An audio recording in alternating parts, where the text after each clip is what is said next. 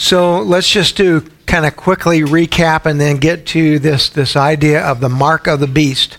We started a couple of weeks ago with verse 11, and to put this in context, what we're looking at is John is helping us see what is going on in the spiritual world, in a spiritual dimension that shows up on a physical plane. And what he wants us to know is that quite often what happens to us as human beings is we look at the world and we look at life, through our eyes and the physicality of it all, and we forget that the spiritual world is at work and that there's really only one thing that's happening, okay? Well, we get very concerned about how's the economy doing and who's running for president and how is the sports world going, all of those things, okay? Well, we're very concerned with all that. In the spiritual dimension, it's this simple: heaven and hell. It's that simple, okay? Reminded of that again this morning. Turn on the TV, and many of you know this, but Billy Graham has just finished his last book. He's 97 years old.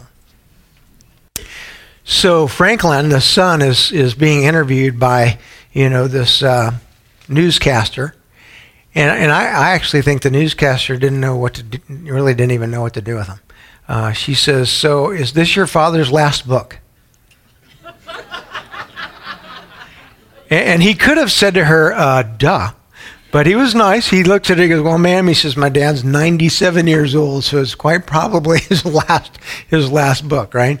And she says, "Well, now, you all believe in heaven and hell. You believe that there's an actual heaven and hell."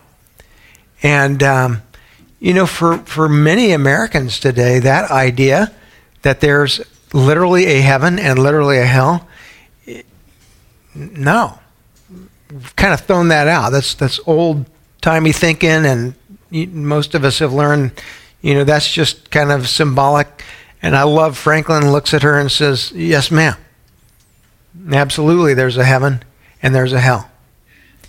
And she said, "So in your book, when your father says that it's important for people to repent of their sins, because that could be important to being in heaven or hell, you all believe that's important?" Again, yes, ma'am. We do believe that there's sin and that you want to repent before God of your sins. And I watched this exchange going on. That was about that. She had it by then. Her list of questions was exhausted. And he had one of our, these boxes we have out here, these Christmas boxes. He had one with him, and that gave her an easy out. She says, "Oh, tell me about your Christmas box." And I thought, that's the way of our world. Our world is focused on all the wrong stuff. And a lot of times I get caught up in it. And then you read this, and what John is doing is he's saying, when you look at the world and all this stuff going on, remember that in the spiritual dimension, only one thing matters: heaven and hell, souls. And so the battle that's going on every day, all day, is for souls. And when you look behind the curtain and you just get glimpses spiritually of how intense this battle is, for my soul, for your soul, for my grandkids' soul, for my kids' souls, it's kind of, you go, whoa. I mean, it gets your attention fast. And that is what John is doing. He's picturing it for us here in a way that I think allows us to see that Satan is pretty slick at what he does. He uses the imagery of two different beasts. The first beast we're done studying. Remember, that's the political beast. And what he's saying is that in our world today, you're going to see political regimes raised up that really become puppets to Satan. They carry out his will. And do they know that? Would they admit that? No. If you sat someone down, a political leader, and said, "Do you realize that you're a puppet to Satan? You're carrying out the will of hell?" They would say, what are you talking about? But that's exactly what's going on. That's the first beast. The second beast, to me, is scarier yet, right? Because he's introduced in verse 11 as what? Looking like remember this? Looking like a lamb, all right? But he speaks words of who? The dragon, right?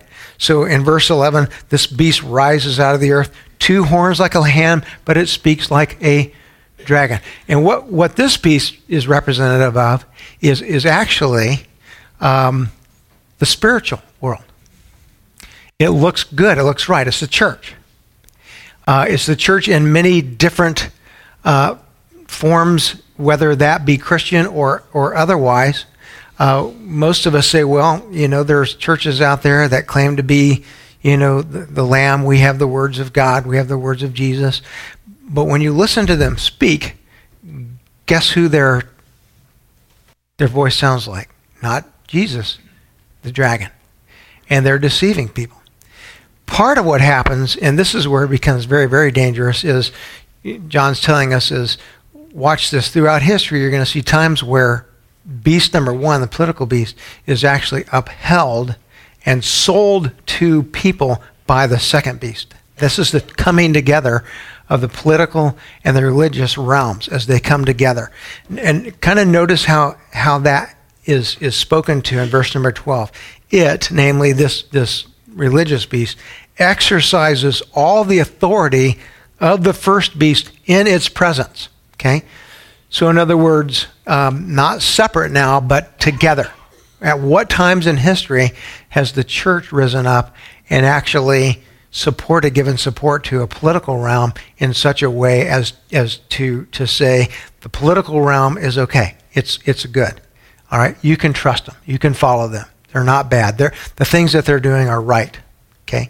So last week we talked about in history, you could pick out an obvious time frame would be during the Nazi regime, right? When Hitler came in and said, I'm going to kill Christians and I'm going to put a law over them that says if you come against me, Hitler, and our political regime, what we're trying to do, then we will extinguish you. And remember what happened is most of the churches in Germany during the Nazi regime laid down and said, okay, and became actually a voice that was supportive of what Hitler was doing. And so you see these periods in history where these two things come together in a very unholy way, and the first beast is being supported by the second beast, the religious beast. Okay. In fact, the fact that it's religious and not political is kind of borne out in verse 13, where we're told that this second beast, religious beast, performs great signs, even making fire come down from heaven in front of people. And by the signs that it is allowed to work in the presence of the beast, it deceives those who dwell upon the earth. Okay, just kind of stop right there and think about that with me. In the religious realm, what is a way that we're able to say, hey, we're valid, you can believe us, you can trust us? Well, one of those ways over history has been through miracles. Okay, so in the Old Testament, you have miracles that are performed that undoubtedly act as signs that point to the authority of the church. They point to God. Whether those miracles are, we're going to split a sea in two and people are going to walk through it, or the miracles that Moses performs in order to free the people of Israel, those miracles are signs that validate the authority of the church to act in God's name. This second beast, we're being told, is actually allowed to perform what I'm going to call deceptive miracles. In other words, its claim is we have our authority from God, and as proof of that, look at what we're able to do. Look at what we're able to point to. And so the church as an entity likes to say, we're the good guys, we're the ones who God works his miracles through, and you can trust us.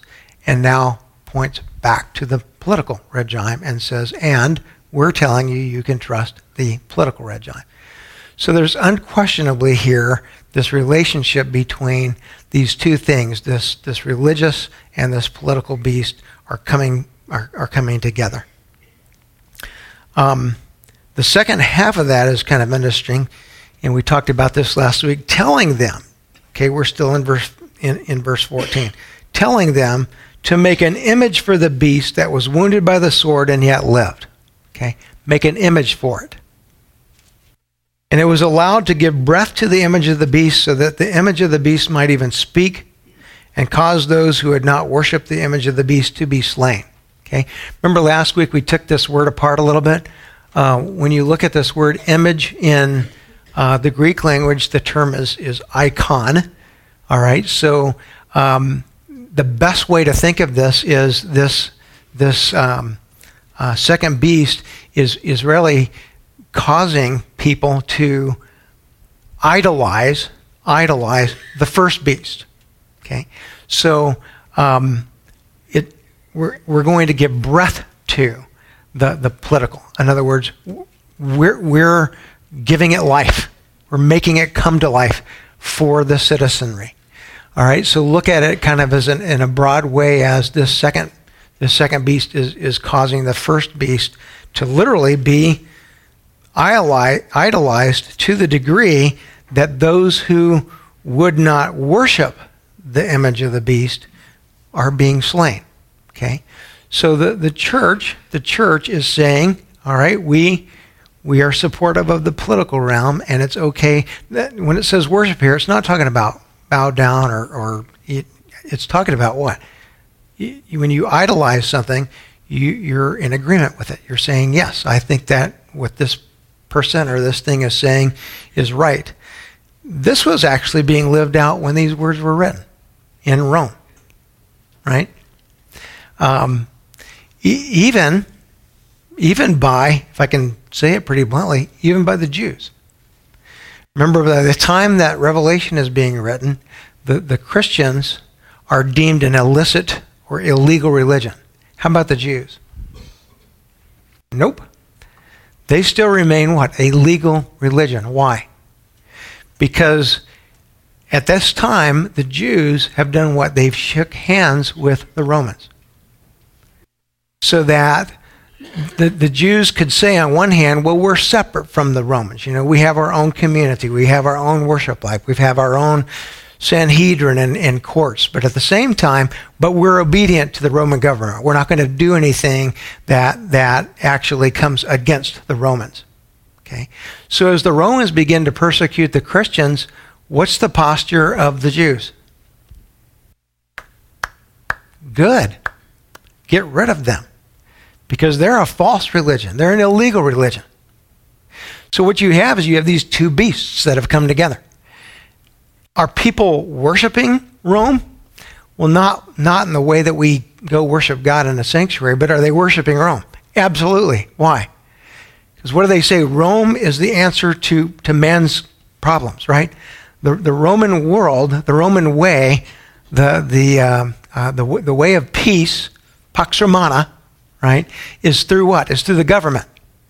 The way that we're going to achieve an answer to the ills of the world is what? Through governmental policies. And what is the church doing? What should the Jewish church be doing? Standing up and saying, no, there is no peace through politics. There's peace only through what? Through God. Are they doing that? No. Are the Christians doing that? Yes.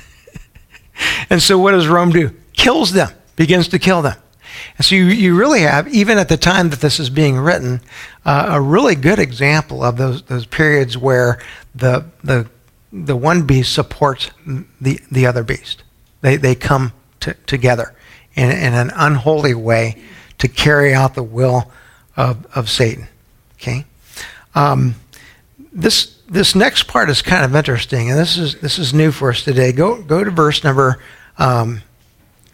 16. It says, also it causes all, both small and great, both rich and poor, both free and slave, to be marked on the right hand or the forehead, so that no one can buy or sell unless he has the mark, that is the name of the beast or the number of its name. Okay. So this is kind of a fun part. over my years of just watching different people teach Revelation and reading books on Revelation, one of the questions that comes up over and over and over is, what is this mark of the beast? It can be put in your hand or on your forehead. If you go back far enough in history, see, I'm old enough that I can actually say this. Go back far enough. There's some old movies where you'll watch what they do with this, and typically you'll see that they'll put kind of a physical number or mark on someone's head or on their right hand. Okay, so I remember as a kid watching this movie on Revelation. Oh, by the way, these clipboards are coming by, and I should tell you that if you haven't started passing them, pass them. We're getting ready to do our Christmas celebration in our preschool, and one of the things that we love to do in preschool, it's a beautiful outreach, and so we're inviting some of our members to come out and serve as hosts and just greeting people and welcoming them on that day. So as that clipboard comes by, if there's a time you can help serve, just put your name on there and circle it. Okay, now back to my story. So I'm a kid and I'm watching this show on the Revelation. And the way that they tried to picture the first half of what we just read is they show this religious leader who rises up. And everybody thinks that this religious leader is like a great religious leader. And so the religious leader makes an idol. And he makes this idol come to life. He breathes life into the idol, and the idol goes, starts walking around. I'm like, whoa, that looks scary. Now, mind you, okay, when you read the Revelation, you're reading a book that the very first word in the book is what? Apocalypsis. John, and the very first word of this book, I'm just going to remind you of this, tells us that this is a very specific type of literature. It is apocalyptic literature. Not apocryphal, but apocalyptic. The two are very different. If you have a Catholic Bible, all right, you've got an apocrypha in it. The apocrypha are books that were written during pretty much the post-apostolic period. They help us get some good history behind what's going on in the New Testament, but they were books that were not deemed credible enough to put into the canon of the Bible or the 66 books that currently make up our scriptures. They're not bad books, but you would not rely upon them for your theology. Okay? I always encourage Christians, if you don't have an apocrypha, it's not a bad idea to have one. Keep it with you. Read it, because it'll give you more history of what's going on. And when you read 1st and 2nd Maccabees, two apocrypha books, they're telling you what's going on during that period of time leading up to the New Testament. Okay? Apocalyptic books are completely different than that. Apocalyptic books are books that are written in a symbolic way during a time period when the church is experiencing intense persecution. Okay? If I can say it pretty simply, they're code language. That when I read it, the symbols stand for, yes, actual people and actual realities. But they're nonetheless symbols and meant to be read as symbols. When you start to read a book it's intentionally symbolic, okay? Kind of put yourself in these shoes. A Roman emperor could read these words, these same words we just read. They could read them, and you know what they'd say? What is this?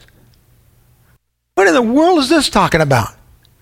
Some kind of beasts like bears and leopards and foolishness. Okay, so the Christians are writing. John is writing in a language that the Christians will understand. Why will they understand it? Well, because every symbol they look at and they're like, bingo, I know who that is. Bingo, I know who that is. Bingo, I know what that is. They tie back to both the Old Testament and they point forward to actual realities that are going on around them. Okay, that's apocalyptic language. So something happens when you try to take symbolic language and you try to turn it into something that's physical, that's not meant to be, you end up with a weird picture that doesn't fit apocalyptic literature. Okay, so when I'm watching a movie and you've got this religious leader who rises up and he makes this idol and he blows some breath into it and gets up and starts walking around, that's not what John is trying to do here. He's trying to point to what? The idolization of men, of governance, of people turning and saying our answer, our help cometh, from the hill, and they're talking about Capitol Hill. No, he's saying our help cometh from the hill, like Calvary's hill. Okay, that's what John is trying to do. The same thing is true of this mark. Okay, so in the movie I was watching as a kid, if you didn't have this mark here on your hand or your forehead, and you went into a store and you tried to buy something, an alarm would go off.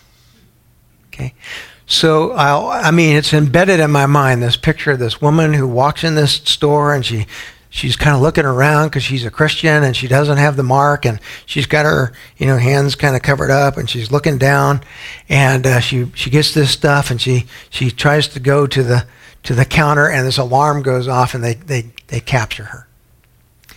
And because she doesn't have the mark, they take her. This is a very dramatic scene. They take her outside, and she's with a bunch of other Christians, all of whom don't have this mark on themselves.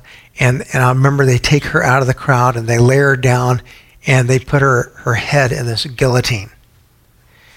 And in the movie, you hear this whoosh sound. They chop her head off, and it scared me to death. I mean, it really did.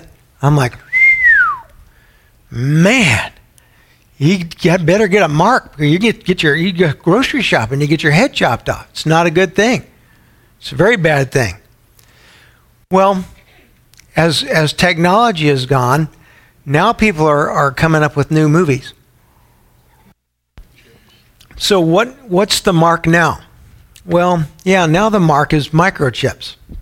So you get this microchip, and we can embed it either under your skin, or we can embed it in your forehead, and that's the mark of the beast, right? I'm thinking, well, it would make shopping not so bad. You're like, you just scan your hand or scan your forehead. That's kind of the idea behind it, is you can't buy anything or sell anything unless you get the microchip.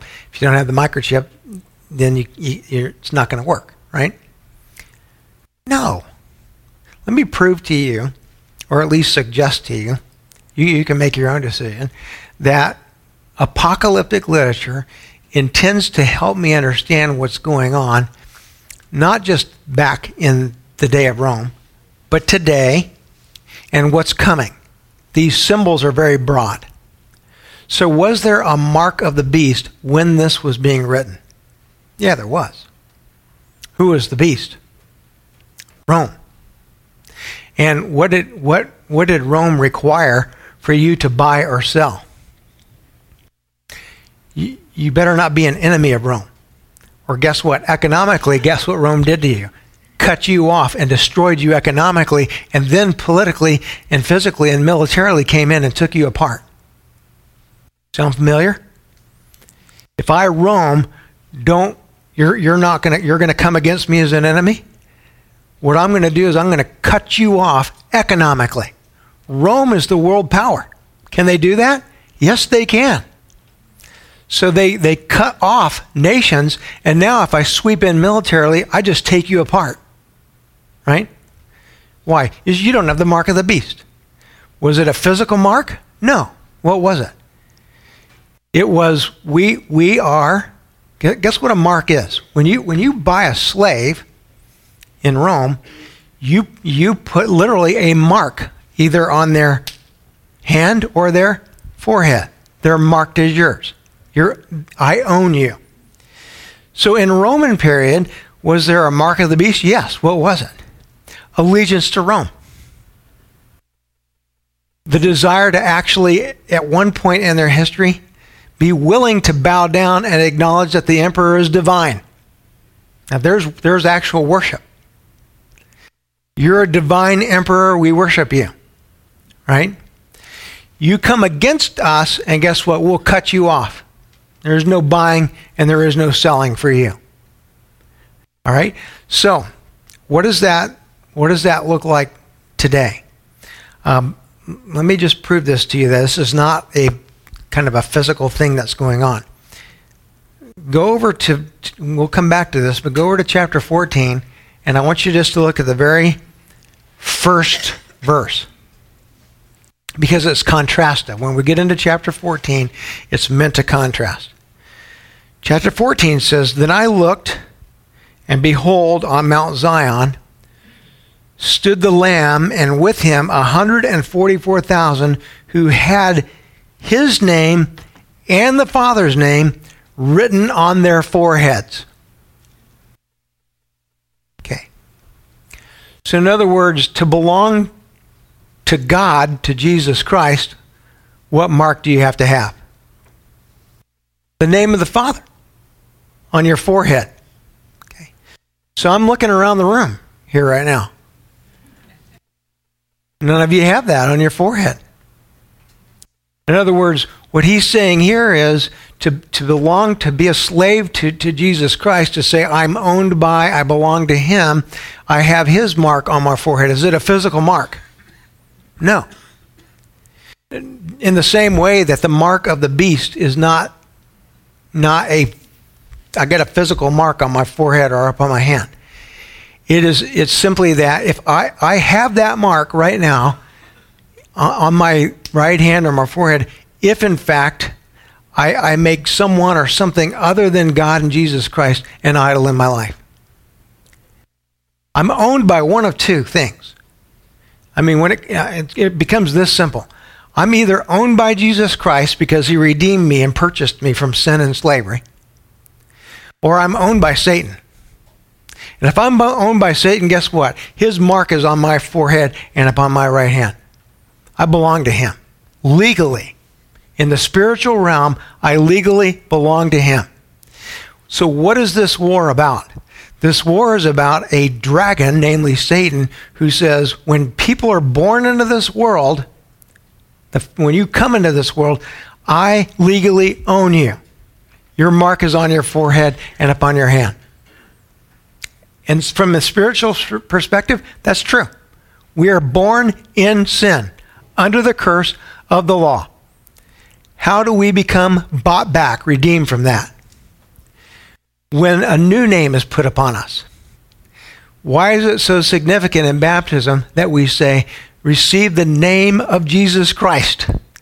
Why do we, when we take a child and baptize them, or even an adult and baptize them, one of the first things we say in our liturgy is, receive the sign of the cross upon your forehead and upon your heart. You know where that goes to? To right here. Because what we're saying is, a price has been paid for you. The price of Jesus Christ's blood bought you back from the ownership that Satan has over you. You now belong to him. You're legally his. Okay? And so what John is pointing to is that there's periods of history during which, I mean, we're in it today, where when you look at human beings, they're owned by one of these two things. And there's periods where the politic rises up, and if you're not in agreement with our political positions, guess what? We're going to cut you off. We're going to make it difficult for you to buy or sell. We're going to hurt you, punish you economically. Now, it's a really, really, really good thing. I'm going to get myself fired up here. It's a really, really, really good thing that this is not happening in the United States right now.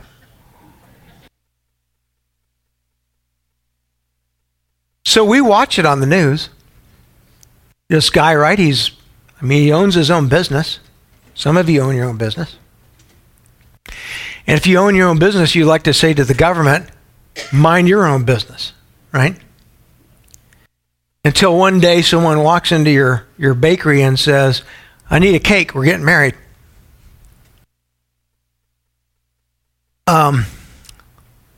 Okay, tell me about your marriage. Well, we've been in love forever. We're homosexuals. We're getting married.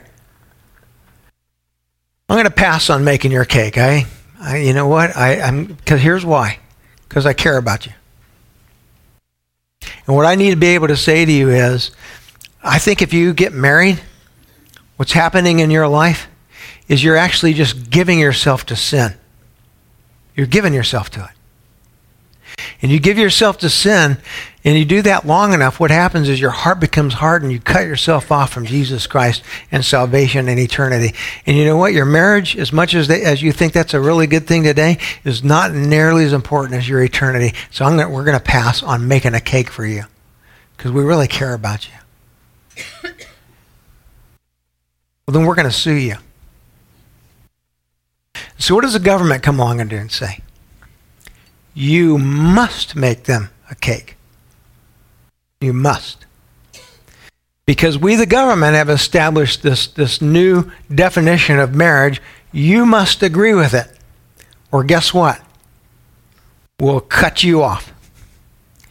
Do you know that about 15 years ago, the Catholic Church made a sweeping decision to get out of many of the adoption markets that they had been in for decades upon decades upon decades. Shut down their businesses. You know why? Because the government came along and said, you must allow these two same-sex people, you must allow them to adopt a child. Catholic Church said, whoa. We think that's bad for the child and for these parents. We can't do that. Government said, you must do that. They just said, you know what? We're going to start to shut down. You cannot buy, you cannot sell if you're in disagreement with our regime. I'm really glad that this stuff is not starting to happen right now in the United States of America. Yes, it is. Will there come a point in time? I think the answer in my mind is yes. I mean, it's debatable, but will there come a point in time when the government of the United States may say to a church like this one here, here are things you must do. And if you do not do these things, you know this little thing over here that you guys enjoy, this, what is it, tax exempt thing? We'll cut that off. You know what will happen? I actually think it'll be one of the great days in the history of the church in America. Because all of us are so used to what? I give these offerings. I get this little piece of paper. I give it to my accountant. My accountant says you get this tax deduction. On that day, all of that goes away. It's a great day. And the reason it's a great day is because it puts to test all of us who say we follow Jesus Christ with our lives. I didn't point this out in my message today because I could spend hours on 2 Corinthians 8. But in 2 Corinthians 8, this is what Paul says to the people in Corinth. I am not commanding you to give to the church in Jerusalem, but I am testing the sincerity of your faith. Testing the sincerity of faith. I think the day is going to come here in America where the beast rises up to the place that it says to the church, you must cause your people to worship us. You must cause your people to agree with us. It's exactly what John is talking about here. And if you do not, we will punish you, cut you off, economically hurt you. And I think on that day, when that happens in the United States, I call it a great day because there will be a rising up of a remnant of people who say, we don't care about your piece of paper that you give us and tax exemptions or anything else. The thing that matters to us is souls. And we're after only one thing. We're after what the Lamb is after, and that is the souls of human beings. Cut us off, do whatever you need to do to us, but guess what? We will not worship you. We will not bow down to political policies that actually stand against the will of God. Okay? So if we think that this stuff is just kind of gobbledygook? No, it is not. It is describing exactly what is going on in America today, and it's why I'm telling young people right and left, you've got to make sure that when you walk in a church, absolutely pay attention to what is being said, because it looks like a lamb. But when you listen to it speak, it's got dragon breath, and it's talking like the dragon. Make sure you are on top of what is being said. I want to show you 2 verses today that in my book are required reading for any student getting ready to go off to college. Right? Required reading. The first is 1 John chapter 4, beginning verse 1. Take a look at this with me. 1 John 4, beginning verse 1. Required reading. My kids, when they got ready to go off to college, these 2 passages we looked at together. Like, we're gonna look at these things.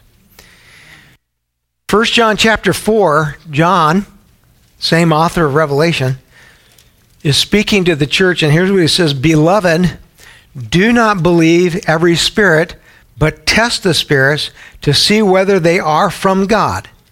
For many false prophets have gone out into the world. By this you know the Spirit of God. Every spirit that confesses that Jesus Christ has come in the flesh is from God. And every spirit that does not confess Jesus is not from God. This is the spirit of the Antichrist, which you heard was coming. Now look at these next words. And now is in the world already. So again, a lot of these movies are like the Antichrist is coming. I'm like, well, when John wrote these words like a long time ago. Spirit of the Antichrist is in the world now. That's what he's saying to the church. Why? Who is Antichrist? Antichristos, anyone, everything that stands against Jesus Christ, including the church. And the reason that John is saying this is because you've got false what? Prophets. The lamb, it looks good. But when you get into it, what is speaking to you are words that will spiritually kill you. They will take you away from Jesus Christ. And so I think for kids going out into college, one of the first things I tell them is you're going to encounter a lot of false prophets who look good, who say we're good. Test them. Are they from Jesus Christ?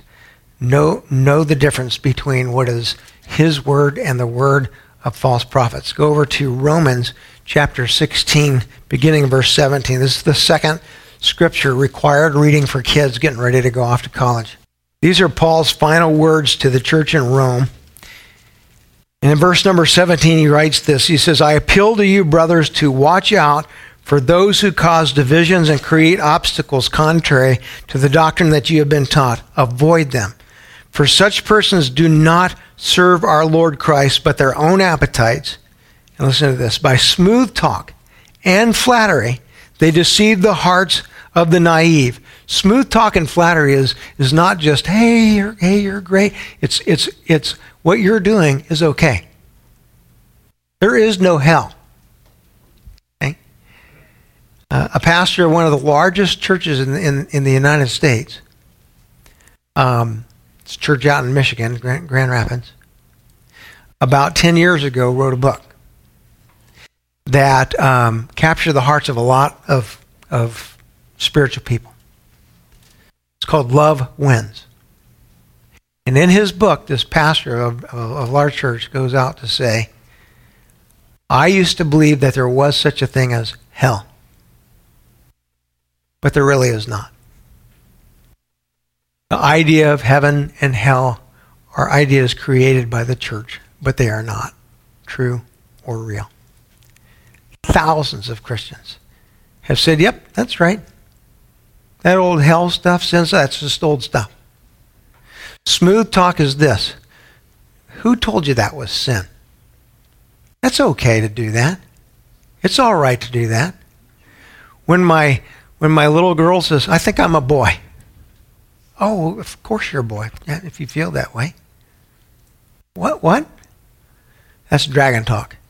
And what we're being encouraged is he says, you have to be careful. Watch that. In fact, I love verse 19. He says, for your obedience is known to all. I rejoice over you. But I want you to be wise. Have the wisdom of God as to what is good and innocent and to what is evil. And I think it takes wisdom. It takes the wisdom of Jesus Christ to be able to live in our world today. And when everybody is saying, don't worry about this kid over here who's a Buddhist, or this kid over here who's Islamic. They have their way and we have our way, but we all get to go to heaven. I pray to God that our kids are able to say, no. Jesus Christ, when he was alive on this earth, said, I am the way and the truth and life. No one comes to the Father except through me. And that religion and that religion and that religion reject Jesus Christ as the Savior. And this Christian church and this Christian church and this Christian church take Jesus Christ and diminish him and make him a social worker. And he's not a social worker. He's the Savior of the world, and he's concerned about our souls. And that is really what John is trying to point to, is the mark of the beast are those who are owned by Satan. They're outside of faith. The problem is there are many of them who believe, guess what, I'm in faith. And it's why I believe that on that last day, this is one of the scariest verses in the Bible to me. On that last day, Jesus Christ says, on the last day, many of you will cry out unto me, Lord, Lord, and I will say to you, I know you not. I do not know you. Why? Because I was deceived by something that said, we're from Jesus, we're from God, and this is good, and it's right. And all of a sudden, I find myself outside of faith. I don't have a physical mark on me, but I am a slave to, I am owned by Satan. And the only way you come out from his ownership is you are purchased and redeemed by the blood of Jesus Christ. That's it. That's the only way. Billy Graham, 97 years old, has it right. And even though a TV gal this morning looks at his son like, are you some old-fashioned freak? No, I'm a student of the Bible. And I'm going to live according to this word. And here's what the word says. That's the mark of the beast. It's been around a long time. Just like the Antichrist. It's alive and well today. Right here in the United States of America. Let's pray. Lord God.